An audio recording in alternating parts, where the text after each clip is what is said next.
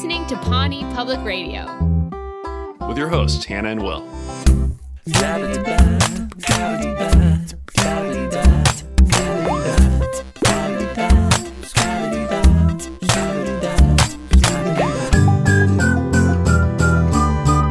It's another podcast, and you're here with us. Welcome.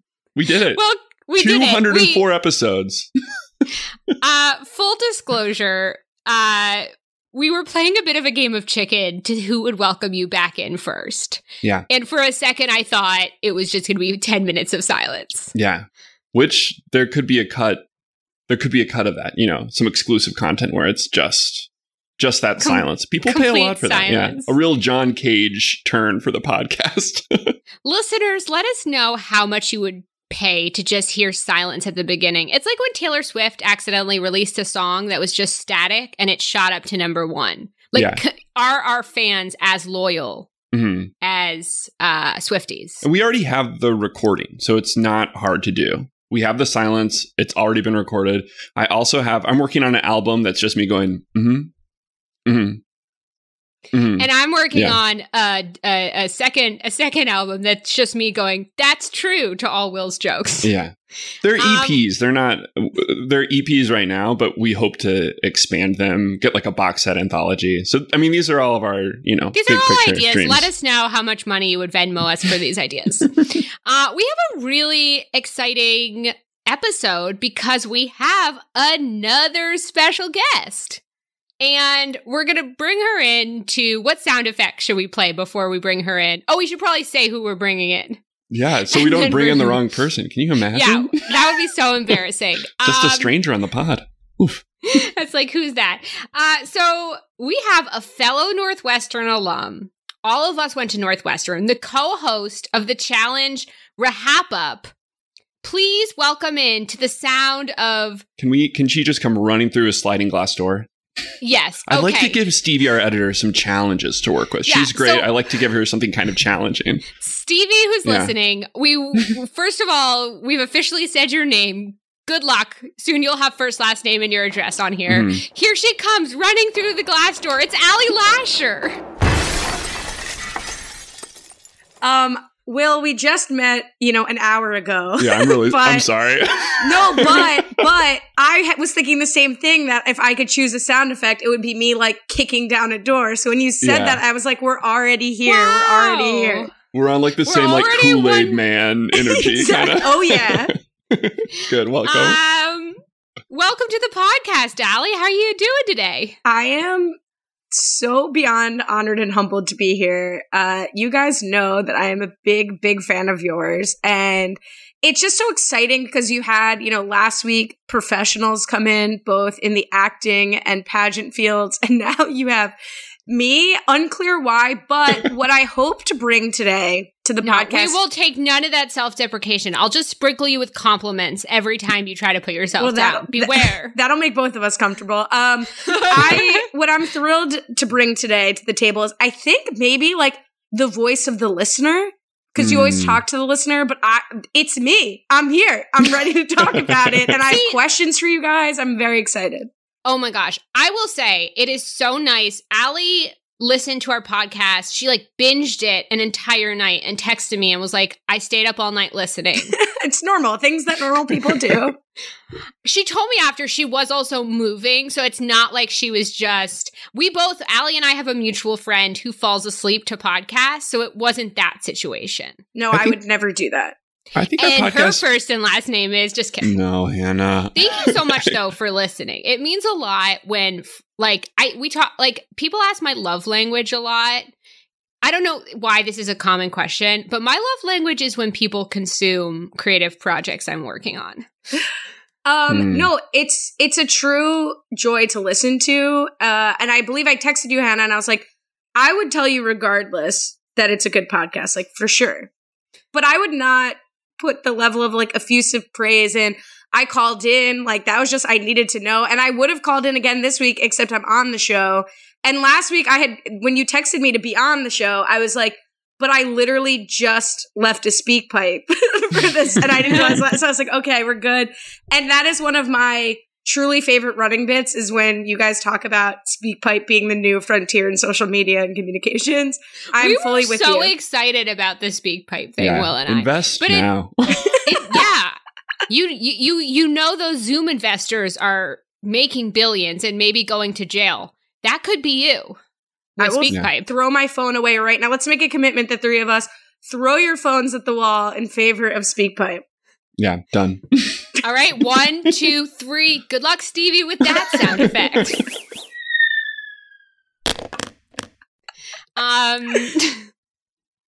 We watched the episode.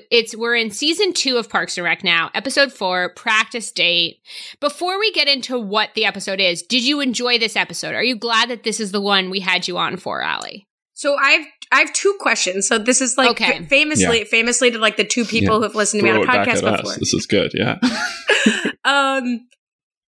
Okay, this is so stupid, but like truly as a listener, every time you guys talk about watching the show together before the episode, which I was not able to do this week, how do you do that? Are you watching on like Netflix Party? Like what is the... So this is a great first question. I will say, usually when we don't have a guest, we do watch it together. We do a really fancy technique where we both open up Netflix and I go 1, 2, 3, and then we press the button together. Mm-hmm. We did try, there is a Netflix Party option. We couldn't figure it out. We gave up really quickly. We gave up. We gave up after the first download. So we do 1, 2, 3. But this is actually a great question because it brings up something that we want to prepare our listeners for, which is that Parks and Rec is leaving Netflix. But don't worry because Peacock is free, I've been told, and we will find easy ways and break it down how you can watch Parks and Rec. We don't want you to stop listening just because Netflix is we have to do to get you this show. We will come to your house and lift it up to a window so you can watch it. Yeah, we'll do like the boombox over the head. It's not leaving? New Girl is not leaving Netflix, just to let everyone know. Oh my gosh. For everyone who doesn't know, Allie has an independent podcast called New Girl, Old Guy, which is a great name for a New Girl podcast. Especially if you're doing it with a man who's older than you, that it's perfect. Who's your co-host?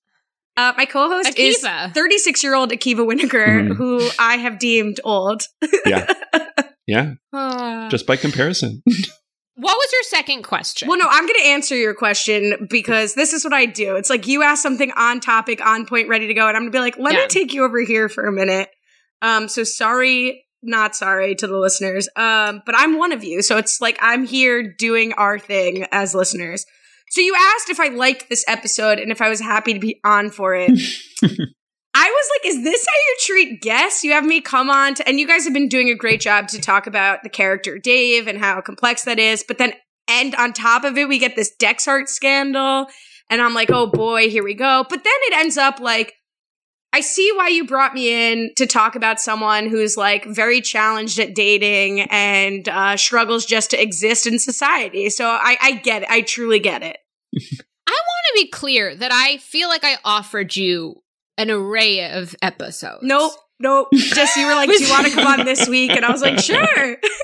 That might be true. I appreciate your dry sense of humor. We've talked about if I come on the New Girl podcast, how there are we don't need to get into this. Just check out when I'm on the New Girl podcast. But I feel like you'll have funny things to say about this episode. This feels like a Buffy Angel type thing where it's like to fully understand what's going on, you need to watch both of them. Well, the funny thing is, I feel like Angel or Buffy, one of them like switched networks so they could no longer do crossovers in the same way. And so one of them was a vampire, so just even more complicated. No, but there's this funny thing where like Buffy dies at one point, but she can't. They can't. Spoiler alert. Well, she can't be shown on Angel anymore, and so they just reference on both shows that they went off like weirdly, but they couldn't be on each other's shows because of the network stuff.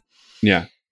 This is not going to be interesting to anyone else. Do you think that'll happen to us? Like the powers that be at Pawnee Public Radio will no longer allow you to appear, so I'll have to pretend that you're there for the episode. It's like it's later this season, so we're like 6 episodes away from you coming on my podcast, but maybe an intervening event will happen. Yeah. And I will have to, maybe Will will come on. Although I don't know a scenario where Hannah would be allowed and Will would not be, or vice versa. Rob has talked about killing my character off. Rob Sestrino has talked about maybe killing my character off in an early season and bringing in like a hotter version or someone whose voice sounds hotter, Yeah. And I know where I lack. So I understand that. It was all in my contract. I'm cool with it. I don't want to get us accidentally back on track, but do we want to go through maybe the A story, B story of season 2, episode 4 practice date? Because I want to get into it so we can then dive into the details. Yeah. So Allie and Will are going to take the A story. I'm going to be a helicopter parent during it, but good luck. Let's see if you need me. Sweet. Will, should we do the little bit while Hannah was opening up her window? I had said one of my favorite activities you guys are gonna love here this. Yeah, go.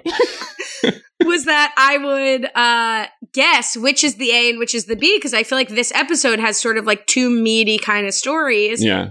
And then for people who didn't hear our earlier conversation off pod, which we weren't recording, I responded by saying, often a clue is in the title of the episode. And then Allie, do your... And then I was going to give another clue, which is in Parks and Rec specifically, early on, there is a lead character. It becomes more ensemble-y. So tracking where Leslie is a good way to try to track where the A story usually is. Well, big spoiler alert there, Hannah. Thanks for taking the wind out of our game sails. I thought we had the A story this week.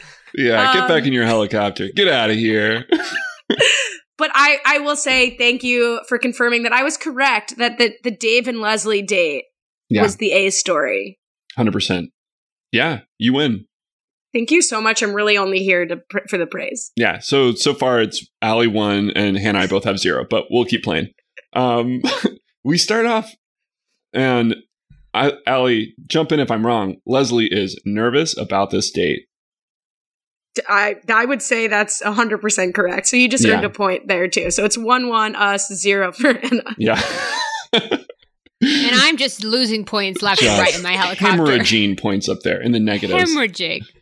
So we've met Dave in a previous episode, and Leslie is really nervous about first dates, and she confides in nurse friend Anne, just so I can help keep myself straight, that she needs some advice.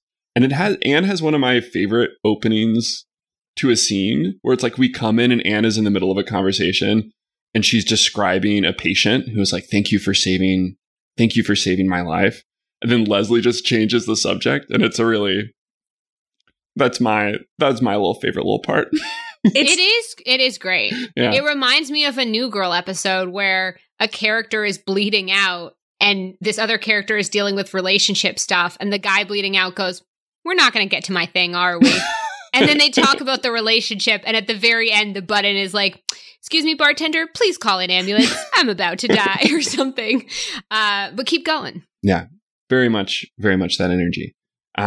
So Leslie leaves work and goes over to Anne's to prepare for this date. Uncharacteristically, I would say, although it did make me think, like, in future episodes, like, maybe Leslie is pretty quick to, like, leave work to do some other hijinks, but it's like very counter to her personality. So like kudos to, I guess, the writers of Parks and Rec for making me believe that Leslie's like the most dedicated civil servant, but also extremely willing to blow off the day to do just almost anything else.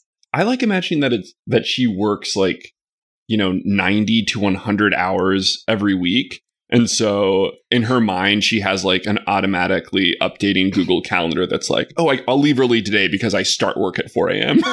That's good. She stays up all night and then just like bothers Anne all day. Yeah. By this point in the episode, she's already worked like a full 10 hours. And it's like, it's actually time to call it for the day. I love that. I feel like that really tracks actually in the future episodes also. So they're doing, it's very much like a fashion show at work vibe, except they're at home. And it becomes clear that it's been a while since Leslie has gone on a first date. And she lists a lot of like what we assume are hypothetical bad dates, but which are delightfully revealed to be lived experiences. Do you remember any of the examples that she gave. My favorite is one time I drank a full bottle of vinegar because I thought it was just bad wine. Like, I just imagine. Sorry, go ahead. I was going to say my favorite is the one where she said, I woke up in the movie and he was trying to take my tooth out. We went out a few times after that, but then he got weird. Which is relatable. Honestly, that's extremely relatable. Like, I feel like of all my friends, if you tell a bad date story, it's like, yeah, but like, well, I'll see him on Thursday and we'll see what happens. You're like, wait a minute. You woke up with his hand in your mouth. What's happening? Or is that just me? I don't know. No, it's relatable. I'm going to go back into my storm cloud now. I've helicoptered into a storm cloud. What I love about the vinegar one is that it's like, that's something Leslie does. Like, not to make Leslie look bad, because a lot of the things that happened to her are horrific, but like, I'm just imagining like this was actually a nice guy at the table who like didn't want to correct her or like embarrass her. So just like sat there awkwardly while she consumed a full bottle of vinegar at the table. Yeah. I feel so often when I find myself in very similar social situations, as like if I were on a date with Leslie in that moment, my response would sort of be like, should I order a glass of vinegar for myself? Like, what's the polite thing to do in this situation? I think it's very much because here's the thing. I always assume that the other person has a better idea of what's going on than me. So I think honestly, maybe Leslie and I would hit it off. It's a full Midwestern vibe. As someone from Jersey, if someone grabbed a bottle of vinegar and was about to start pouring it into their glass. What the fuck? Yeah. Boston too. I would be like, I think that's vinegar. Yeah. And then I'd laugh for 25 minutes. And then I'd be like, yeah, but it's a really good year. This is a 2013. This is Sonoma vinegar. My approach and Leslie's approach would yield the same outcome. No second date. Like either you drink the vinegar or you chastise someone for drinking it and you're still going to be just a story on the first date. Yeah, the same thing. So Anne realizes that the only way that Leslie's going to be able to like make it through this first date is to do some practice dates, which, dear audience, dear listener, and Allie is the name of our episode. So they go to, where do they go first? They go to the Oxwood Inn for their practice dates. And I get paid a little commission when I name local businesses in this fictional town. So then there's, what I love about this episode is that a lot of it is just like the heart of it is this 2-person scene between these friends, between Anne and Leslie, and we get to see like the heart of their friendship. And it's a lot of like, they're both kind of playing characters, you know, like Anne begins to role play as Dave to give Leslie exposure therapy of like the worst date possible. Yeah, I do have a question for you, Allie. Does this episode pass the Bechdel test? Not to only talk about New Girl Old Guy, but Akiva recently raised that New Girl, the first 4 episodes at least, probably don't pass the Bechdel test, which is a really shocking realization. So that's interesting. You'd think it would have been top of mind. I would say Parks and Rec usually passes the Bechdel test because it's usually not about Leslie dating. Like New Girl is very much about like relationships. Mm-hmm. I do think, well, I guess like I'm, you know, I don't know what the line is in terms of talking about a man, but I do think like this interaction is like less about Dave and more about like Leslie's self-confidence and what dating should be. And like, so I think it definitely goes into territories where it's actually not about the man at all. But probably on the line. I love it because that's a good point. Yeah. It's such a good example of just like strong female friendship. Like Anne just demonstrates being such an amazing friend to Leslie here. Like, I don't know, you have men and women like have friends that are of all different purposes, but like this is something you can only. Wait a second. No, go. This is something you can only really do with like a solid friend. Like complain about the date, talk over their like actual life issue, like you brought up, Will, which is like so funny, but like so terrible in the actual reality of the show. And so I just like love Anne here, like going through all of this effort and not just being like, Leslie, like you're actually insane, which would have been probably a justifiable response. Yeah. I think what I love about the whole like track of this scene is that you realize that they do this practice date and then they continue to hang out long enough to get pretty drunk. Like it's Yeah. So what happens after they get pretty drunk? She echoes from the helicopter above. Leslie is riding high, is feeling really good about herself, and she does what any of us would do, and many of us have done, and she goes to the home of Officer Dave. I'm laughing because I have in my notes, this is legit me, and you said it in like such a sarcastic way that any of us would do this, and I was like, oh, yep, like no one would do this. So they're at Officer Dave's house, and by they, I mean just Leslie and the camera crew who's making this episode possible. Give them the credit they deserve. Never forget them. Leslie didn't forget them in this Leslie part. didn't forget. She barges right in. Like she friggin' owns the place. Am I right, Allie? Like my sound effect coming on into this podcast. Yeah, very much an Allie entrance into this strange space. One of my favorite talking heads to date, where it's like Dave is sitting on the couch in the background, and Leslie gives like a very confident, drunken talking head to the camera. And he's he like, wants me. Yeah. You know he wants me. It's really wonderful. I'm right here. I love Dave's reaction in that too, because like he's like, it's me you're talking about here, sitting here. Yeah. Which is like Hannah right now, like as she struggles to stay. Let us do the B story. Her self-confined isolation, which we will not honor for the B story. I put myself in a helicopter for the A story, and I feel trapped in it, listener, even though I'm the one who flew off. Yeah, I'm and she's sitting doing right here. really, really effective object work, but we'll get to that later.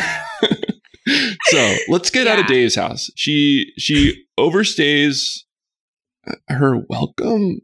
No, she it's never fine. She basically Yeah. goes to him and brags about how much she's going to kill their first date. Yeah, she brags about bras. She really, it's an embarrassing situation for her, which she realizes the next day in the office.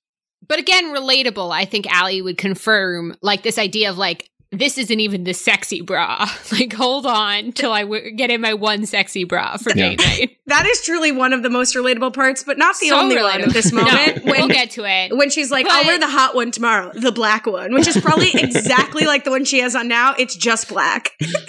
Yeah. I do that with underwear for myself. So what happens next? I have so many follow-ups, but okay, we're pulling up.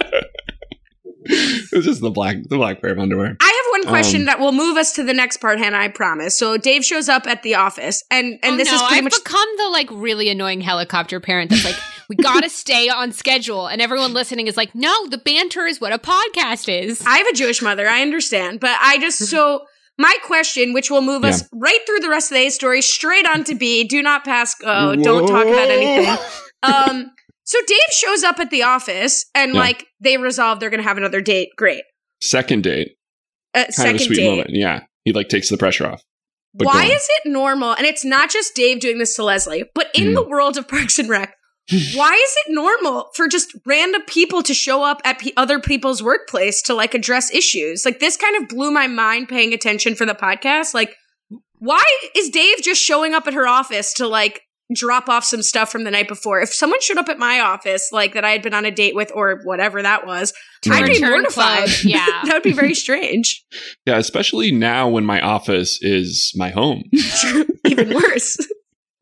Yeah. That's actually a really good point. It's not that he shows up, because I'm sort of like, it seems like a relaxed thing, to me at least, in this environment, but it's that he shows up with this embarrassing bag of clothes. Like, he doesn't know. Maybe she kept from her coworkers her drunken night. Well, just, and I'm thinking, like, track this. You know, I'll give you guys work to do. Like, this happens all the time in Parks. Like, various characters show up to just resolve things at the office. We'll take detailed notes about it from here on out, and we'll call it Allie's notes. But it's in a way that doesn't really happen in, like, The Office, because I guess the majority of those characters are the people in the office, whereas Parks and Rec has, like, Anne, who doesn't work there. Why is she there? Whatever. I mean, part of the difference in my mind between The Office and Parks and Rec, just as a show, and I don't know if this plays a part, not a park, is that The Office is, like, is wild, like, characters and people within this, like, very, like, normal world. Like Pam says at the end of The Office, there's beauty in the ordinary. And so the world barging in is a little bit less interesting, where it's, like, this contained, wild comedy show within this ordinary world. Whereas Parks and Rec, the town and the people really become its own character. And it's almost like them versus this like wild creation, which is why I feel like people barge in more than The Office. Mm-hmm. I think that's a good point. I'm going to get back in the helicopter now. I was hanging off a rope while I did that. I was miming it the whole time. Yeah. I mean, Will, correct me if I'm wrong, but I think you could just take your helicopter straight to the B story. Was there more on the A front? Oh. No, I think the only thing that we learn is that Dave does not like dancing. He proposes it, and then he immediately... Which it's that's a what very funny joke. I really relate to that. It's very cute. That's a cute moment from Dave. It's a very sweet moment. All right. I am leaping out of my helicopter into a speeding car below to get to the B story. Room for two more? Yeah, come on in. Yes. So this episode opens with Councilman Dexhart, who will become a reoccurring character in the series. He's sort of your sleazy politician who has constant scandals.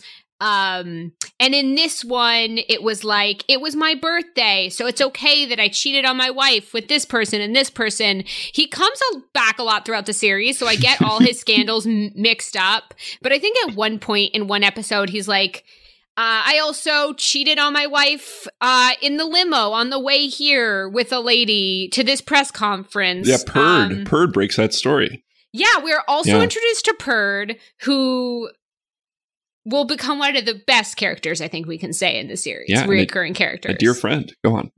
A dear friend of the pod. But yeah, so he's an off, it's interesting, Allie, you mentioned like this episode's icky because we have some of the stuff around Dave's character, and then we also have Councilman Dexhart, who in the context of the world is very real in a scary way. But on the show, his heightened scandals are very funny. It's a funny runner throughout the show. But everyone's listening to these scandals, and they decide to play. The reason I love this B story is we finally get sort of the cast, the ensemble feel. Mm-hmm. Like we get Donna, who we've been tracking her escalation in the show. This is a big episode for Jerry. Like his character gets defined basically this episode because they decide to play this this game where they're going to dig up all the scandals from each person on The Office.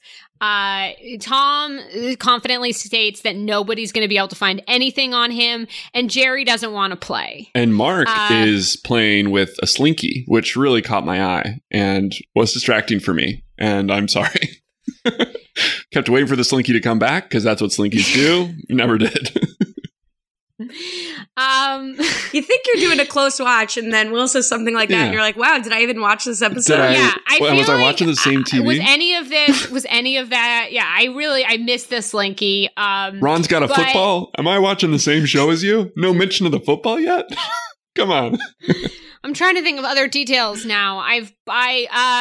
So April's reading the book. Sorry.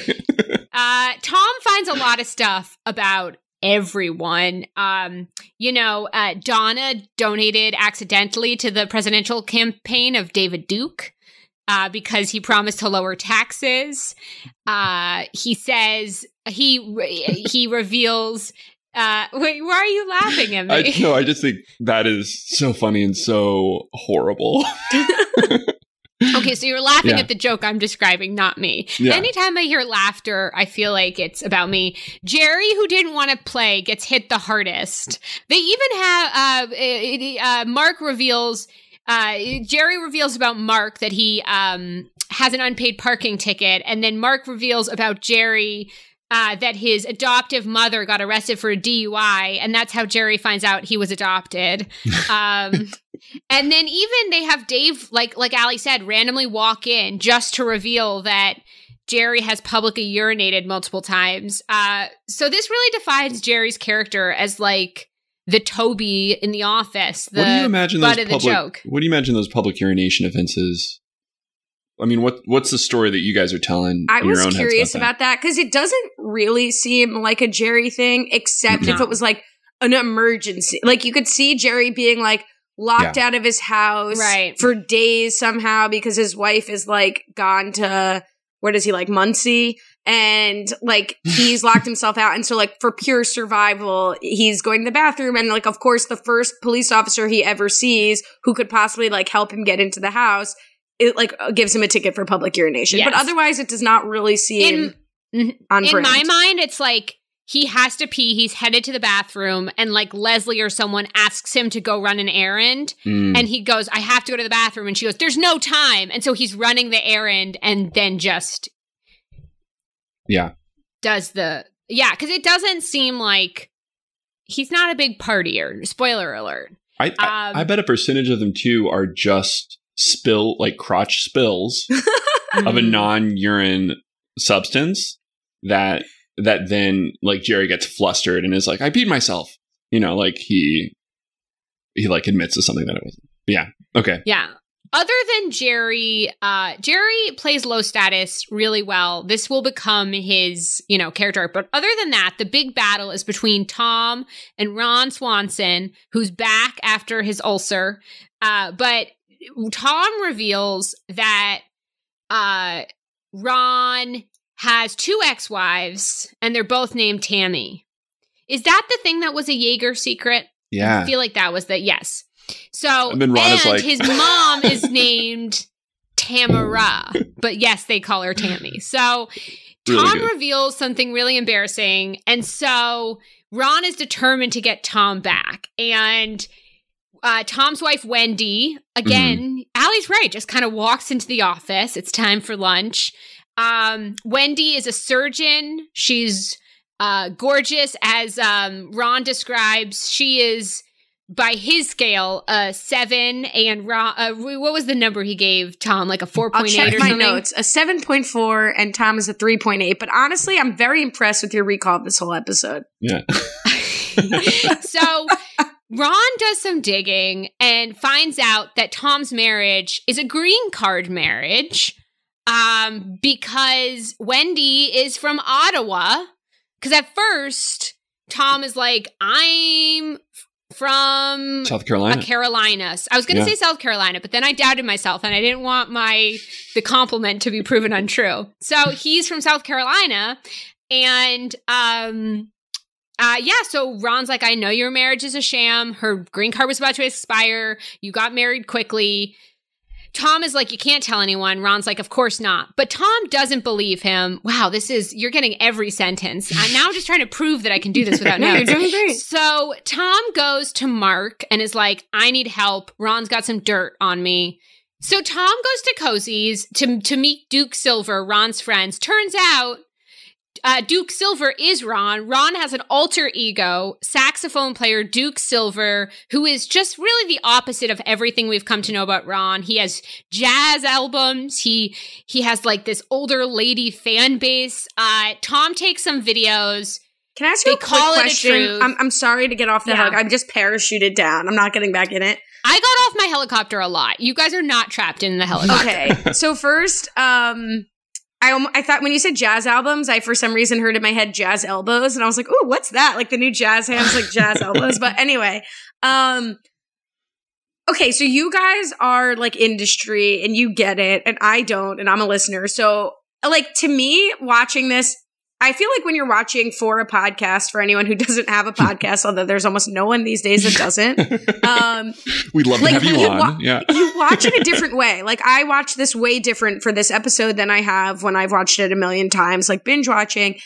And Duke Silver is just such a great, spoiler alert, will make another appearance later in the season, possibly several, and is like a great ongoing bit in the show. Is it like as insane as I think it is to like introduce this like double life for your most serious character like 4 episodes into your second season? Like you as writers, like, is this, because I'm watching this, I'm like, this is who pitched this and was like, this is a good idea. Well, here's something really fun that we can tease something for our listeners. I'm going to really tease. We have a writer of an upcoming episode coming on the podcast in a couple episodes. So that is definitely something maybe we can directly ask them. Any character I write always has an alter ego, and it's just a question of when they're going to show up. Never gotten past the pilot, but every character, Yes, they all show up at some point. Will and I are going to write a pilot together called Alter Ego, where you have to try to guess each character. It's like in a half hour, you can only introduce 2 characters because they have so many alter egos. It's like you don't get through it. I was trying to think of like shows that do similar things. The thing that popped into my mind is on Friends, Phoebe Buffay having an evil twin who is sort of the opposite of her. It's not exactly this. I mean, it's not at all the same thing. But it is cool to see, like, because Phoebe goes through so much in her life that she drops with, like, such joking joy on Friends. But to see the, like, hardened version of that, I feel like shows do that. I had a music teacher in 3rd grade who would do it. She had a character called Mrs. Goodwitch. And she would say, all right, I'm going to go get Mrs. Goodwitch. She would leave the classroom. We would hear a kind of rustle. A totally different woman would enter Mrs. Goodwitch. I don't even remember the purpose. I don't know why she would switch between them, but sometimes it would just be, you'd be in the middle of a class, learning the national anthem. I don't know what you practice in 3rd grade. And then Mrs. Goodwitch just shows up. So I think it's more common than we think. Well, Hannah, you say that I have a dry sense of humor, but like one of the best things about this podcast is that Will just says things that are so absurd with just like true, just like serious tones. Like the little comments that are just so dry and so funny are just truly my favorite. It's inappropriate for me to stop the podcast like this. I respond to his things are going, that's true. It's so good. It's so good. Did you guys not have a Mrs. Goodwitch at your school? I am Mrs. Goodwitch. I wanted to tell you. I haven't seen you in decades. Oh my God. That's how Allie and I know each other. All right, guys, I'm shoving you back in the helicopter so I can finish this B story. We'll have fun. So Tom and Ron have both bested each other, so they call it truth. And then, as Allie hinted, the runner of the episode is April is upset that nobody dug dirt on her, even though she ran a lawnmower into a store, took the video herself. But she's someone who proudly does stuff like this. I just think it's fun to watch the ensemble get to play together. Yeah. And I love watching Jerry be the like, wah, wah. Because I feel like I haven't tracked it exactly, but I feel like this is his first episode being the real butt of all the jokes. Yeah. Wait, what did you call it? I almost called it the butt of the joke. Oh, I said butt of the jokes. Oh, that's what I was going to say. Yeah, Allie, what would you call it, Allie? I think you guys are doing great. Like, the butt of the joke is good. I think the thing about Jerry in this episode is like, you feel bad for him, which I feel like in the evolution of Jerry as the butt of the joke, you like, I mean, maybe that's bad. Like maybe you do always feel bad for him, but it's like not, I feel like it's not like this was like really dark and sad. Whereas I feel like in the future with Jerry, it's like he's this doofus and it's like more funny, but I still love this part. And I agree, Hannah, this is sort of the first, like the swerve towards that. It feels organic too. Like it feels like, I don't know, maybe the writers always had this plan for him, but it feels like they sort of found this episode and then realized he does it really well. Yeah. Why are you laughing? Why are you laughing? Is it at me, Will? Is it at me? No, it's about the show that we all love. I was just thinking about the fact that Jerry got hit by a fire engine. Well, I have a question about that because I never even picked up on that joke early. Yeah, let's dive in. We've gotten through A and B. Let's do it. Well, we're question, all out of our helicopters now. Is he says like, oh, you got plastic surgery, like that's the dirt? And he's like, well, I got hit by a fire engine. Like, how is the thing that you could Google that Jerry's like medical records that he's had plastic surgery, but the fire engine accident is like not making Pawnee news? Like if a man was hit by a fire truck, that's on the top of the Pawnee Sun. Yeah. You mean that it's not just like common knowledge in the town? That everyone's like, oh, right, the plastic surgery from the fire engine accident. The B story does end with Mark going to Anne and confessing all of his dirt, right? Oh, yeah. You're right. Thank you for getting back in the helicopter. One of the things that happened is Mark does what is supposed to be a romantic gesture where he shows up at Anne's house at 11:45 p.m. or somewhere in that 10-minute range. And bedtime. He just bedtime, he starts telling her things like he lost his virginity to a teenager as a teenager, not to a teenager. Whoa. He lost his virginity as a teenager to an older woman. Like he just starts spilling everything. As a teen to a teen, okay. As a teen to an adult, not great. Iffy. Adult this teen. Dimitri Martin bit. This is like and very. He says he wants to be the one to tell her all the dirt on him, and she reciprocates by not telling him anything and just saying one time this guy showed up really late at my house. It's, like most of Mark's romantic gestures and changing character, I have feelings about it, but thank you for bringing it up. This does, Allie brought up what's the A story, what's the B story. A good show, which Parks and Rec is, they start to bleed into each other. So while Anne lives mostly in the A story this episode, she does, at night, sleep in the B story. So it is good to know that they can be both places. Yeah. A lot of characters actually have to have both an A and a B story just to make it through the episode. Like they can't afford to just have an A story. I mean, people don't realize this, but there's a lot of your favorite characters are working not one plot, but two plots. Some even work a C story. Yeah. I mean, it's, just for the healthcare. I will say I did mislabel this part a C story only because, while yes, it's like spurred by the B story, what the hell was it doing there? Like, I almost was just like, what is Mark doing? As a viewer, this didn't make sense to me. I didn't like it. They're trying to develop, from my perspective, they're like, we have to keep developing this Mark-Anne relationship. We have to remind people they're together. Well, that's what it... Oh, sorry. I got excited. Yeah. And they're like, it could connect. Like, we remind them they're still here. Anne's been dealing with Leslie. Mark, also, it's sort of like, what lesson do you learn from each thing? Like, sometimes like the events, there'll be some sort of lesson, right? And so the lesson he learned is to be open. It was a funny stretch that we get a cutaway back to, like, the news story, and it's like, how did his wife not know? What a fool she was, which is like such a fun thing.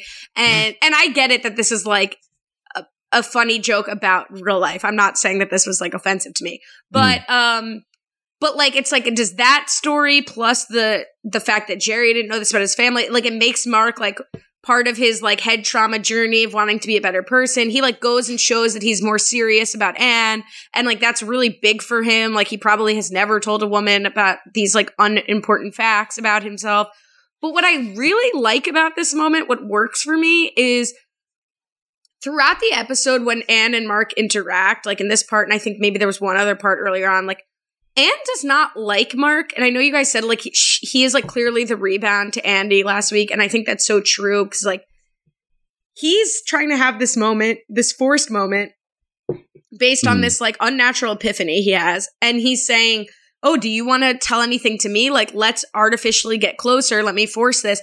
And she's like, yeah, like some idiot showed up at my house and like bragged about having sex and I shot him. Like she is not, like we see Anne really love someone in this episode, Leslie. And then we see Anne like completely annoyed by this guy who's this like trying. This is honestly a great observation. This is why we have you on the pod. I think this is great. He's trying to make a moment here. And she's like, get out or I'll shoot you. I would say, to add on to that, without giving detailed spoilers, we'll see Anne in a relationship where she doesn't have the power because she likes the guy. And so I think we see Anne in power. Like, even a couple episodes ago where he showed up at her house and she was like, I just got to go get ready for like 40 minutes. And Mark was like, really? And she was like, no, loser, this is going to be fun. Like, I think that's something she enjoys, is being like, is the power. I think you're going to say, spoiler alert for the future, she does shoot him. And I was like, oh, I missed that episode. The football, the slinky, and the gunshot. Oh, I think I just like it that it's like a relationship where I just think that's so common. It's like most relationships, people are getting two different things out of it. And that's why it is so like special and wonderful when you, when you like find someone that is in it for the same reason. So it's just kind of, I don't know, I kind of like watching. And I think another thing I like about Mark's journey in this episode is it goes from like making making fun of and feeling really far away from someone that is going through a hard time on television, this politician who deserves it, but is like, so he goes from that to suddenly really empathizing with that character. And I feel like he emphasized, with the politician, he's sort of like, oh my gosh, like I spent this whole episode looking for dirt on my friends and thinking that I'm above all this, but actually, if I want to be, not even be a politician in public life, but if I want to like be worthy of this woman that I'm starting to fall for, I need to like have my own press conference in front of her. But I like that. I That's think, who's not here though. Andy's the one missing. I knew I was missing. I was I felt a hole this episode, a pit in the episode, and I couldn't place where it was. Where was he? That's because the C story of Andy, he's decided to try to tunnel through the pit. Yeah, just keep digging. So just keep digging. So he actually builds a pretty successful tunnel. He makes it all the way to Florida, thinks it's impressive, but then it all collapses before he can brag about it. So he's actually on a plane back from Florida for most of the episode. You started talking about doing the A story, and then I shouted things during the helicopter ride about relating to Leslie's dating experience. Allie, you elaborate. Right. That's a weird way to... You made a face. Here's the thing I want to say. Yeah. That was the one part where we were stopped and told, like, let's get through this and then we'll have so many more things to go back to. And unfortunately, it seems that now this is actually the only thing we have to go back to and highlight of both the A and B story. So, like, what a cool, fun thing that could have just been, like, a casual moment that nobody would have remembered. And now it's like, let's take a magnifying glass on this part. I mean, like, first of all, I love when Leslie pulls out the note cards of, like, topics of conversation. Yeah. It's great. Maybe it's just me, but I feel like everyone, before most social interactions, I think about, like, if it's not, like, a good friend, if I'm, like, gonna go to, like, a networking thing or on a date with someone I don't really know, it's like, oh, I could talk about, like, this, and this. I don't bring note cards. It's not whales or parades or electricity, but, like, I love considering it. What can I ask? If let's say, okay, hypothetical, you have a first date coming up, you're thinking of things. What are like 2 topics you think of to talk about potentially on the date? Definitely not having a podcast and doing any of this nonsense at all. That is for sure not on the list. But I what I love about them dodging the question, what I love about the topics from Leslie is like later Leslie will have to come up with non-sexy conversation topics, and she also has note cards.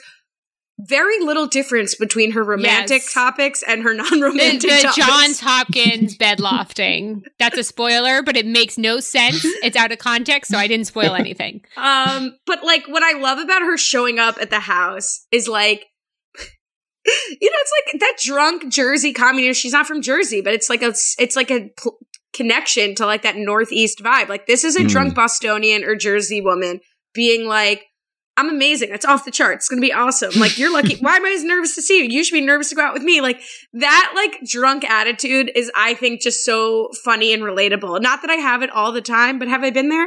Absolutely. Yeah. So I'm sure you're pleased that you saved all the drum rolling for that bit. But, if anybody is out there who relates, let me know. I thought it was super relatable. There's another thing in a future episode where Leslie will start listing off all the rejection she's faced in order to comfort Anne. And I just think that whenever Leslie quickly spitballs situations, it's always good. Yeah. Like all the different bad dates she's been on. I also, I haven't been on a first date in a long time either. Humble brag. He's been dating someone for 6 years. That's the humble brag. I haven't been on a date in forever. Any date, talking about any of those note cards, my one note for the episode is like, I would love to talk about all 3 of those things. Like which whales. of the 3 is your number one? I think actually the order they're in is like, I think she did a good job. Like I would want to start with whales. I want to move on to parades. And then, close it out with electricity. I got parades over whales. Unless someone really knows their shit about whales, I don't have much to contribute there. So, like, parades 1, guy with the good facts about whales, 2, and then electricity, solid 3rd. If they don't know about whales and it's just us riffing on whales, we'll put electricity 2 because that's more important. If they don't know about electricity, I mean, I think you get out of there. That's not a good date. I kind of want to bring in some of these voicemails. I just feel like it will spark more conversation. We have a bunch of them, so I'd like to listen to them. So the first one, this is from Town Hall. You can send it to speakpipe-pawneepublicradio.com. It's the hip new way to communicate. Or you can email us townhall@radio. What did you just say? I got physically excited about the idea of getting to someday do an ad for SpeakPipe. If anyone has any sort of if anyone could make this happen, I was going to just make a joke about it. And then I got, when you get goosebumps and you're like, that's a dumb time to get goosebumps. I just got so jazzed about the idea of getting to earnestly. Sponsored by SpeakPipe. Okay. I don't know that they'll be sponsoring you then, right? But. Okay, so I need to help them grow their business and then they can do a favor for me. You can also email us at townhall@pawneepublicradio.com or tweet at us @Radio Pawnee. And the best way and the last way to reach us is if you leave us a 5-star review. We have to read it on the podcast. But first, let's get to these voicemails. The first one is from Christy with a C is back. Hi, Hannah and Will. This is Christy with a C from last time. In preparation for rewatching Practice Date, I went to the Wikipedia page and read the plot summary. Now, this was not the special NBC wiki, but just regular Wikipedia, and it had this really interesting insight about Mark that I wanted to share. It points out that Mark is the one to tip off Tom about Duke Silver, and it brings up that moment from the pilot where Mark cashes in some unexplained favor that Ron had owed him in order to get Leslie the Park Project. And so the Wikipedia page floats the theory that the initial favor was Mark not spilling the beans about Ron's secret alter ego. I think it's a great theory. I had never made that connection before, so kudos to the unknown Wikipedia contributor who left us this little Easter egg. Thanks. Thank you for calling in, and thank you. I love that you're doing prep work for your rewatch for your podcast listen. You are our target audience. Yeah, thank you. Christy with a C. That's a great point. It's a great point. I feel like I may be going crazy, but I feel like we may have hinted at that early on without spoiling it. I feel like we're really in line with Wikipedia. Yeah. Often, I mean, if people are following along with the Wikipedia pages for the episodes, I'm a little concerned because sometimes I will plagiarize from them and just read them direct. Do? Yeah. Yeah, that makes sense. 70% of what I say pre-written by an anonymous Wikipedia user. This really makes, Duke Silver is really like the crux of the whole thing. He's kind of like, would any... My question now is, how did Mark find out about Duke Silver? I bet he went to Cozy's. I bet we saw Duke Silver's fan base. Yeah. I was going to say. It's probably a phase. Oh, maybe as a teenager he went there. Whoa. It all comes back. It's all connected. Our next voicemail is from Jess Sterling, friend of the pod. Let's hear what she has to say. Hey, Hannah and Will. This is Jessica Sterling from upstate New York again. I have a fun question for you. What is the sexiest instrument? It's a great question. It's a fun question. And when she framed it as a fun question, I was like, that's a high bar. And then she went way over that bar. And it was a really fun question.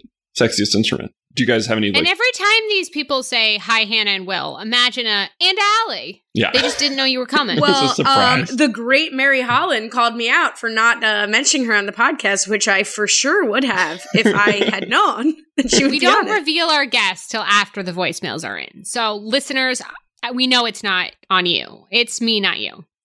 I have Sexiest the definitive instrument. I have the definitive answer to this. Do you guys want to venture your guesses before I tell you the answer, or? Okay. Well, I played a lot of instruments. I've played guitar, drums, clarinet, flute, piano. Yeah, none of those. I played the flute so for far. a year and was never able to get a sound out of it. So that's probably not an. So you held the flute for a year. Yeah, You blew I was on a never able flute. to make a sound. You actively It was blew my mom's at old a flute. and I didn't realize that. And then I tried a newer flute that wasn't my mom's from childhood, and then I made sound. Oh, But it took me a year of silent fluting. You're sure this was a flute? silent fluting.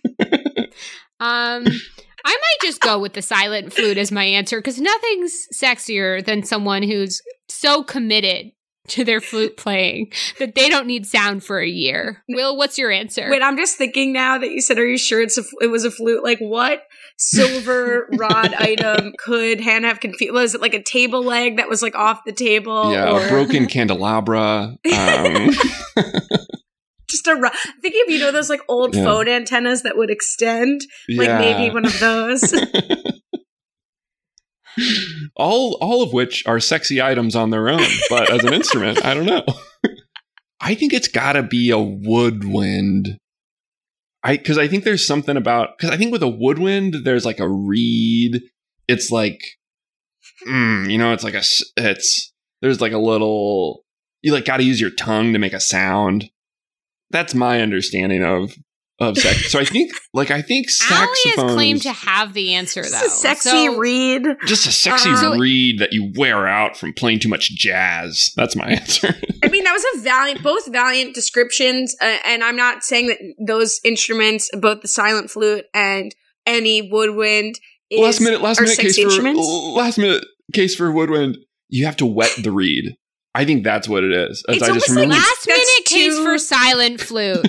I blew and I blew and nothing came out. Oh, wait, no, that's the opposite argument. Okay, so both of you, again, just very strong. Will almost took it to like too real a place, so I actually can't even opine anymore on the sexiness of a woodwind because I'm uncomfortable. But Okay, thank you. I'm sorry. Go on. the answer is upright bass. I'm sorry. I don't know if I'm laughing when I said it, but that is the sexiest instrument, is an Yeah. upright bass. Why? I'm 100% serious. I have No, never you're right, seen a person playing the upright bass who has not been a sexy person. We're gonna move on. We every time we have a Connor call in, Connor R is back. It's been a minute. Let's welcome back Connor R. Hello, this is Connor R. from Washington. I know it's been a couple weeks since I called in. Sorry about that. I'm not ghosting you guys. I have just been missing deadlines. So I do have a very important question to ask you guys. This is about the entire state of the series, I think. I noticed that when Anne is coaching Leslie on dating advice in her house, she has a jar full of wine corks. Is this to tell us that throughout the entire series, Anne is a secret alcoholic, or is it just to establish her basic/boring vibe? I need some answers. I know you guys have answers. Love you guys. Love the podcast. You guys are amazing. Have a good day. Judgy Wudgy was a bear, man. Like, those are the only two options, alcoholic or basic. Thank you for calling back in, Connor. We Yeah. didn't think you were ghosting us, but like, if listening to this podcast right now is making you miss a dedeadline, Yeah, first of all, pause the podcast and make that deadline, Connor. You got to make that deadline. First of all, I would say I think we've talked about Anne straight manning, which is a kind of a comedy term, meaning she calls out the goofiness around her in a way that the audience laughs at. I don't think being a straight man makes her boring. I like Anne's character, but if you do, y'all disagree? No, I like her. I think. Do you have the picture up, Hannah? Are you looking at it? Can you see? Yes, I'm looking at it. About how many corks is it? If you just had to ballpark it. Well, it's a jar, so Yeah. it's hard to guess, but I would guess, I can see like 11, but it's a jar, so there's another side, so maybe like 20, 25, but it's in a jar. It's sort of a decoration. Yeah, so I feel like, 25 corks? I mean, that's 55 weeks in a year, even if that's like a 1 year cork jar, that averages out to like a bottle of wine every 2 weeks, which for a while she's also with Andy. He's drinking the wine too. I think her consumption is like on track for a healthy. This could also just be something she bought at like a Forever 21. Yeah, because all the corks look, I'm looking now too. There is a second jar. I don't think there are corks in it. Oh, but thank you, Alan. all the corks look identical, Hannah. Am I wrong? Like, I feel like... Yeah, it looks more like a decoration. You don't think she like, just has one? Is there like discoloration on some of these corks? Does it seem like maybe it's like a red that she was drinking? There is. It does look like red bottom corks here. Okay. The original question was, is she boring or an alcoholic? I think all of us agree answer C. Yeah. Whatever answer C is. It's just a fun quirk of hers. Thank you, Connor, for calling in. Please call back again if it doesn't make you miss your deadlines. Our next call is from Anonymous. I do like the idea that we're someone's excuse. I just really like the idea that someone's like, I'm sorry, I couldn't finish this in time. I was listening to this recap podcast. Okay, here's the next voicemail. What is it about cats that makes them think they're so much better than us? I'll take my answer off the air. Cats. I think... He said he'd take his answer off the air, so we'll see you at your house in a couple days? Yeah, we'll respond in person. Good question. Like Leslie to Dave. Yeah, we'll see you off the air. Do we have any more? Another anonymous caller next. Hi, Hannah. Hi, Will. It's been a whole season since I've called in. Loving season 2, the show itself, and your podcast. It's great when you have guests. Maybe this isn't a question a mom can ask, but can you describe a bad first date? Thanks. And my mom. I asked her, I did say, why can't a mom ask that? If you guys have insight first onto why a mom shouldn't ask this question. Depends on what the answer is. It's sort of like it could go into a non-mom answer place. The non-mom zone for sure. No moms allowed. Get out of my room. A bad first date. I feel like high school was rife with bad first dates for me. Half of which were not like, it was half of which were bad because it was unclear if they were dates to everyone involved. And usually like halfway through the encounter, we would like decide if it was a date or not. But this was not a first date, but when I was in high school, I was trying to woo someone, and I thought that I could, I wanted to recreate, this is actually really pertinent to like our present moment, but I wanted to recreate the feeling of a drive-in movie theater in the back seat of my like crappy little car. And so I remember, this is really romantic and sweet so far. Yes. Thank you. I thought so too. The movie I chose was Pan's Labyrinth by Guillermo del Toro. And we were watching it on a little portable DVD player. Remember those before? Yes. Yeah. So its only purpose was to play a DVD. R.I.P. We were watching this. It was a beautiful, hot, sweaty summer afternoon in Arkansas. And it just got hotter and hotter in the back seat of this car. So it was like not a pleasant temperature. So we rolled down the windows. The whole car filled up with mosquitoes. So like we were getting like, we were trying to watch this magical, realistic Spanish fantasy about World War II. But instead we were getting eaten alive by these mosquitoes. We get out of the car, we get on the top of the car, which was like a romantic moment, of like problem solving together. What's hotter than that? But then that's where the mosquitoes are. So we ended up deciding to just be friends, and I was a groomsman in her wedding. One time I met up with this guy, but I was really hungry and we were at a bar.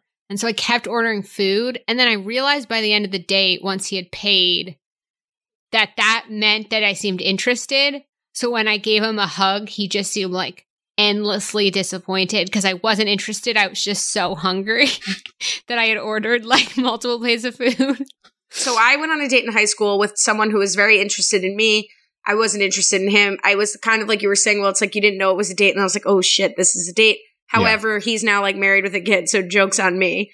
But no, let's break that up. But no, I'm just saying like he's fine. I don't mean to tell a story where like one time someone was into me. What's his first and last name? Yeah, no, I would not like to hear from him. Not in a bad way. I just would not like a friend, a listener to send this to him. But do you have any friends who are involved in the making of Lars and the Real Girl with Ryan Gosling and a life-size doll? No, but I love that film. What a beautiful film. Okay, well, I'm going to say that when you're in high school on like a maybe accidental date with a guy that you don't want to be there with and you're watching Lars and the Real Girl, not great. Yeah. Not great at all. Yeah. So that comes to mind. Just top of the head. Yeah. Shall we go to our last voicemail? Gang? Let's do it. Closing us out. Hey, Hannah and Will, I'm so glad that you had a sports expert on in my stead, Mary Holland, last week. That was very astute comments by her about her LA Clippers and Bubble Ball. Yes, Hannah was correct. It is at Disney World, and I don't know if they go to Splash Mountain, but that's my question.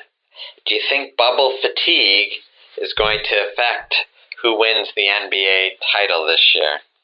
Allie, let's see what you can do, because our guests have known more than us so far. I have a great answer to this. Go for it. Well, I don't know if it's a great answer, but I'll listen next week to see if your dad says it's a great answer if he calls. No pressure to him. I will be listening. I just love that your parents call. It's just so delightful, honestly. So I think that's a great question about bubble fatigue, and maybe the players like we saw in baseball who were like going out. I know it wasn't quite a bubble, but they ended up, teams got COVID, not because of playing baseball, but because they were venturing out of quarantine. So I think maybe a team that's used to maybe being in the cold, not being able to, I know they're not in the cold, but like used to sort of being on lockdown might do well. So maybe we'll have a repeat of the Toronto Raptors winning. Maybe they're also already out of it and I don't know. So that's... No, I smiled because you were able to list a sports team. So you are officially the most expert person in this room. So maybe that will happen. But again, I think they've been doing well, but I will continue to lie if you want and make things up, or I will just stop where it is right there. All right. Sports guy, my dad, let us know how she did. Let's get to some emails. Our first one is questions_swings and slides from Chris Coletta. And he says, good afternoon. My housemate and I love the podcast. We have been tearing our hair out about one thing. Oh, no. You mentioned a show, Swings and Slides. I'll say right now, it's Slides and Swings. That might be part of your problem. I have been searching everywhere, but can't find it. We thought it was a UK remake show, but I can't find anything anywhere. I found the, in quotes, way better than Slides and Swings recap podcast on a discussion forum. Can you give me insight? Is it a podcast? Is it a UK remake? Who was in it or characters? Just anything I can locate. Cheers, Chris. Well, first of all, you're Googling the wrong thing. It's Slides and Swings, not Swings and Slides. We actually had someone tweet in, Sean Yannell, who showed us his copy of Slides and Swings. It's the British version of Parks and Rec. He sent us originally the first season, and he tweeted at us, and said, I still can't believe that Radio Pawnee had Mary Holland on the podcast this week. Mary is great. Not only was she on Parks and Rec, but she was a huge part of Slides and Swings and made it on the season 2 cover, and then showed his DVD with Mary Holland on it. Which I'd like to just jump in and say you can't fake something like that. So just for anyone who, I just want to be clear, like you can see his thumb holding the DVD. So just first of all, imagine the amount of work that would have to go in to faking something like that. So just yeah. I mean, we've given so many details as well about it's a dark comedy podcast, or a dark comedy series. in which, Ron dies at the end, or does he? Mary Holland's character, Vicky Herzog, becomes a primary character. It would be borderline insane if this was made up. Allie actually is a big Slides and Swings fan. She wrote a review that ended up in a British newspaper. Do you remember the headline of your British review of Slides and Swings? Yeah. Can you tell us a little about that? I was actually an extra in Slides and Swings. And so then, as a research point, they set me up with this as like an opportunity. And it was extra, Slides and Swings really swings. Wait, did they really though? They really did? I think they tell you believe everything you hear and see on the internet. So yes. Yeah.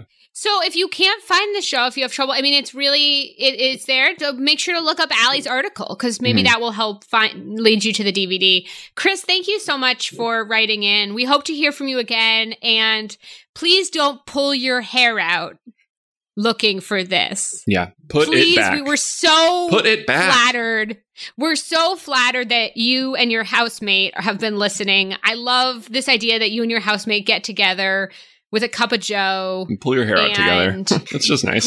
Together are just like, no, but together are listening to our podcast. That's really sweet. Our next email. It's from Ivan Ornelas. Yeah, go for it, Will. Yeah. Ivan says, "Hello, Hannah and Will. My name is Ivan Ornelas from San Diego, and I've enjoyed this podcast so far." Okay, that's good. "Do you know of any legal and cheap way to access Parks and Recreation now that it is being removed from Netflix on October 1st? Thanks. P.S. Hannah, you probably don't remember me, but I was the guy in the Survivor hat and water bottle at the RHAP show in Bria last November. I also asked to take a brief picture of you and the other survivors at the table. That was one of the most fun nights of my life, and I thank you for being a part of it." First off, that's really sweet, Ivan. I really, in the world that we live in now, I miss these events. It's really cool to get to, talk to the listeners, essentially. The listeners I always talk to and meet the listeners. It's been really fun, too, that some of the Survivor fans have stuck with me into other projects. So thank you. Those nights are usually a blur. But I'm so glad it was one of the best nights of your life. That means so much. That's so sweet. And I hope the world heals enough so that we can hang out again. And this time you can come up and be like, "It's Ivan who wrote in." And I'll be like, "Ivan."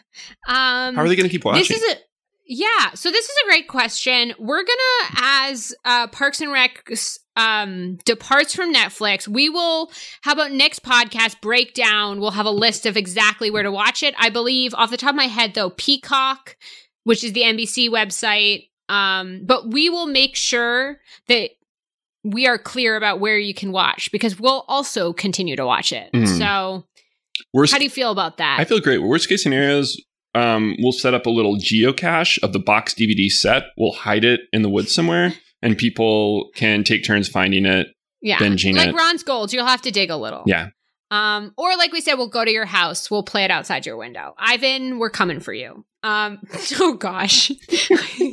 Our next email is from Amelie Vega, who, like Allie, Will, and Allie and I never revealed how we know each other. I'm realizing in this moment.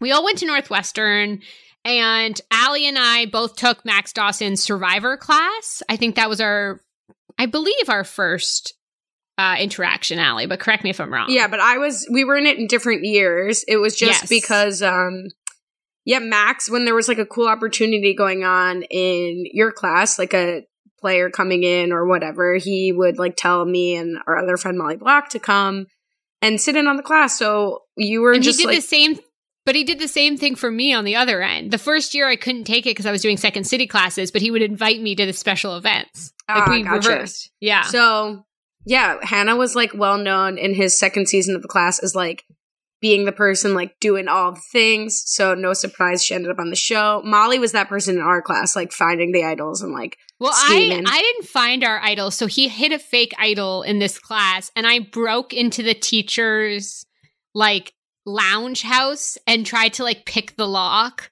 Like I went full out. Like you're the person who's like breaking a wall in an escape room. You're like, this is... Yeah, I'm like, I can't figure out the puzzle, so I'm just gonna like smash the reverse alley and you're breaking back out of a room. Anyways, so Amelie Vega wrote in Pitch Perfect, also season 2, episode 3. So some of these are going to be about the last episode. Allie, feel free to jump in. Hi, Hannah and Will. I have been loving the show so far. I love hearing my friends' voices wherever I go. That's nice. How have you been since college? Hopefully well. That's me commenting. I'm sorry. I normally do not write into correct podcasts, but as a Pitch Perfect enthusiast and a Northwestern alum, I do need to point out that Pitch Perfect is not based on Northwestern acapella scene. It's based on Tufts. But ultimately, it's based on a book called Pitch Perfect, The Quest for Collegiate Acapella Glory. It's also fictional in that no all-female group has won the ICCAs. I did a lot of Googling to learn this. What a bummer, huh? What do you think Leslie would think about this?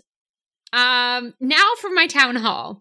In this episode, we have 3 different men expressing, this is last episode. We had run out of time last episode. Whoa. Okay. I never said charming. I'm not going to defend myself while I read, but looking forward to y'all's thoughts. Tom gives out house keys, in parentheses, extremely creepy and weird to me. And it seems to the women he does this too. And Dave, who learns about the female politicians in Leslie's office, parentheses, which I'll admit charmed me despite the fact that he's a cop.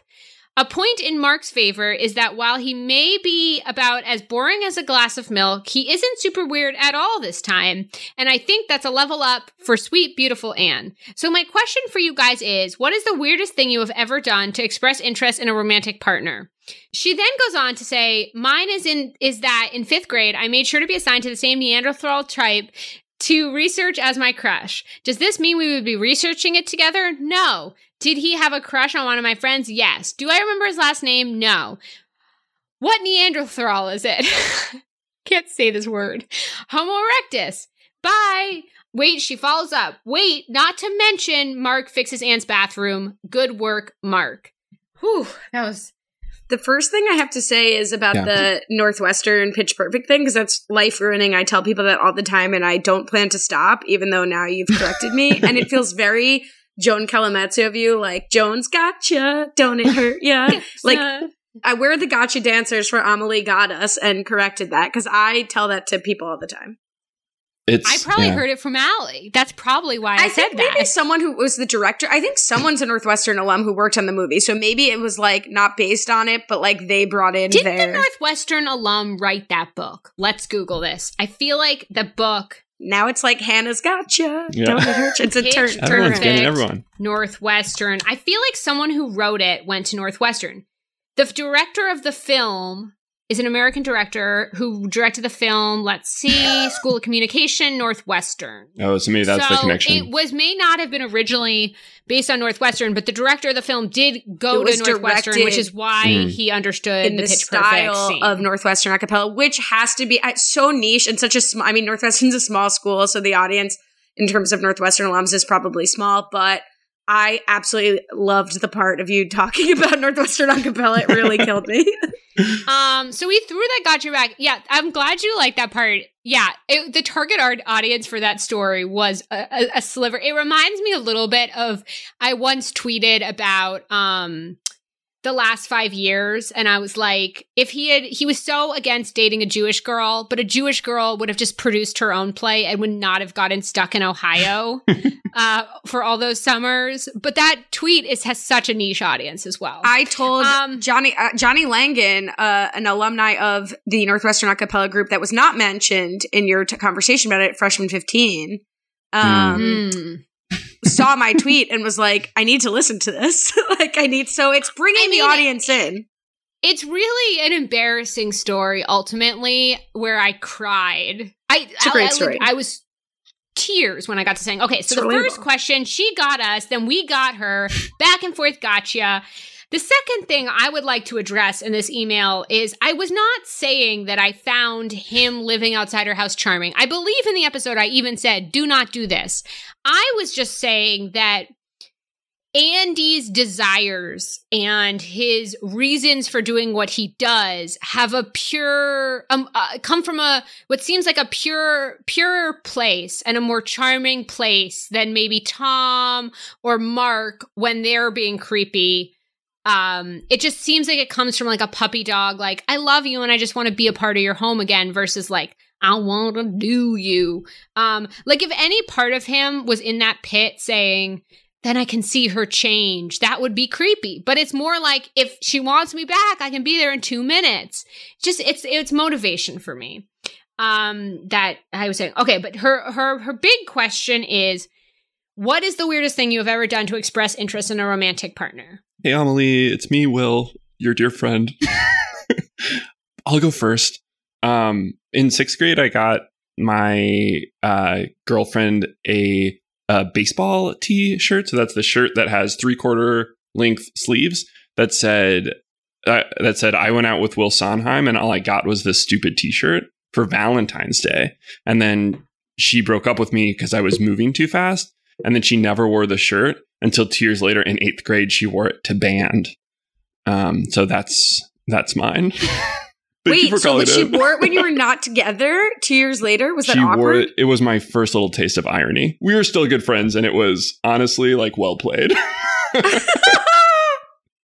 And also accurate. Well, you have to start going last in these stories because, like, Hannah, I don't know about you, but like, I can't top that. Mostly because of the girl. No offense, Will. That's just such a sweet thing. Oh my gosh. That's so sweet. I remember in 4th grade with oh no, I said his leave it in 4th grade, come on.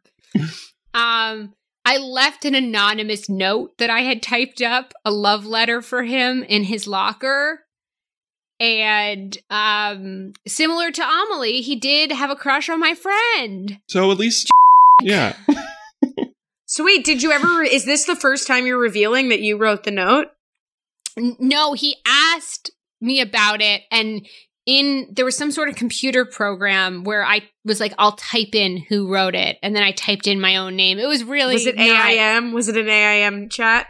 Some sort of it was like he was like sitting next to me in the computer lab. This memory is very blurry. This to me rings very true. Like, I know I didn't experience this, but I feel like I could have experienced it. I'm feeling in this moment. Yeah, he was new in 4th grade, and so he was like the cutest guy, and he came in 4th grade. And I don't know what became of him. So if someone sends this to Kyle, I hope you're well. And it was me who wrote the note, in case you forgot. That's so cute. Oh my God. I never did anything to try to impress anyone. Like, honestly, this is why I thought I think you're cool. No, it's not cool. It's so, like, I remember, Will's making t-shirts. I'm putting notes in. You're like, I don't care if you like me. There was a guy in middle school who asked me if I had an AIM screen name, which, like, it was on then. And he was very cute. And I just wanted to seem cool. So I said, yes. And I walked away.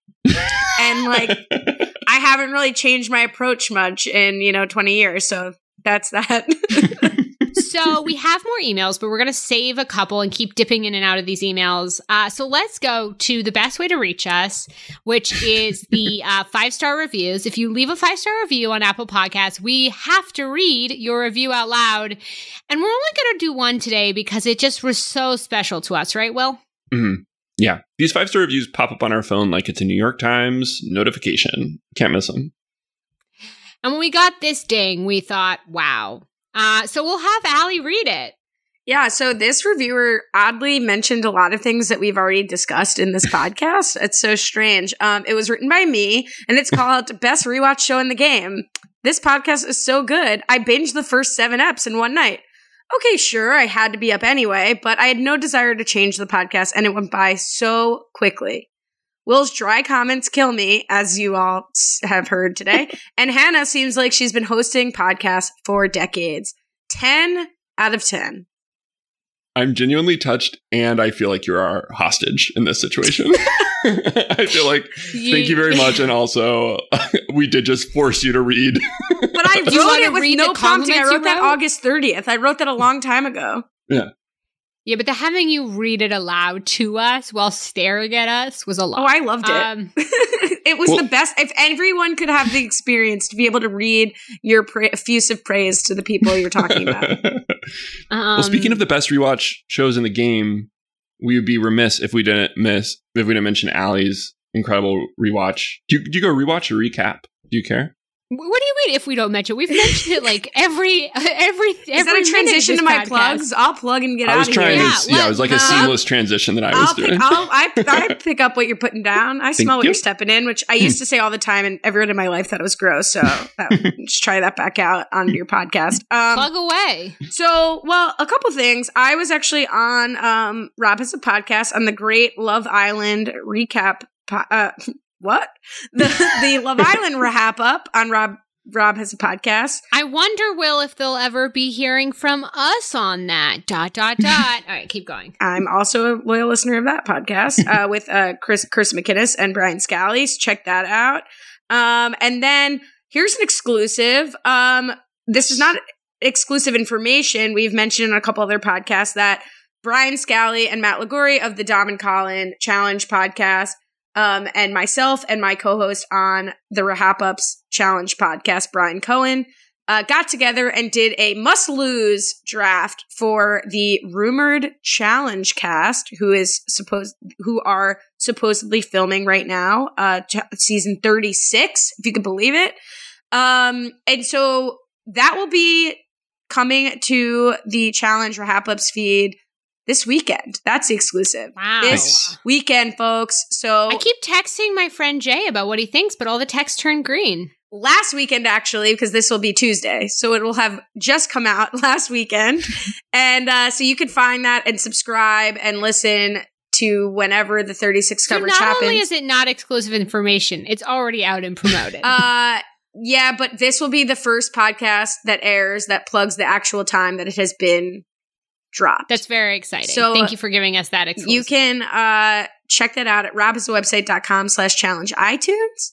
And then separately, I'm talking about New Girl with Akiva Winokur on New Girl, Old Guy. We will have an episode releasing tomorrow on Wednesday as we release. Woot, woot. So perfect time to plug it here. We've been talking about episode 5. So who can believe it? We're still going. Anchor.fm/New Girl Old Guy. Or my favorite fact about this podcast is that if you are searching in iTunes for a podcast, don't search New Girl. That gets cluttered. Search Old Guy. First hit under Old Guy. SEO. I'm going to start a rival podcast called Old Guy Quirky Thoughts, where I pretend to be an old guy giving quirky thoughts just to try to make it not the first one. I have a plug too, actually, this time. Yeah. Plug. If I may, I've been, this whole podcast listener, you can't see, but I've been wearing the coolest new buff in the game. It's a custom Survivor style buff for our friend Sunday Burquest. Sunday has been kicking Cancer's butt. I almost said ass, but I didn't because it's my friend Sunday and she wouldn't have liked that. But then I said ass anyways. So I'm sorry, Sunday, if you're listening to this. But she has been kicking. Oh, no, she said when we talk about cancer, I can say the word ass. So she's been kicking Cancer's ass. She's a breast cancer survivor. And now she has esophageal cancer. And we're all trying to rally around her. Her treatments are really expensive, and the proceeds of this buff goes towards her treatments, which is so great. And on top of that, the buff is just really cute. It's got a little cartoon of Sunday. It says Sunday Strong, which is what she once told me would be the title of her movie. It also says the stage has been set. Grit Girl. I'm just going to start making up phrases it says on it. Sunday School, it says, Hannah, I love you. It doesn't say Hannah, I love you. It's such a cute buff. We're going to be linking this, where you can get the buff, in the episode description. If you love to collect Survivor buffs, make sure to get this really special one. We all love Sunday. We all want to come together as a survivor family and support her. So check that out. So let's wrap this thing up. We're going to all get back in the helicopter. Mm-hmm. Stevie, feel free to add helicopter sounds here. I hope Stevie likes how much we talk about her now.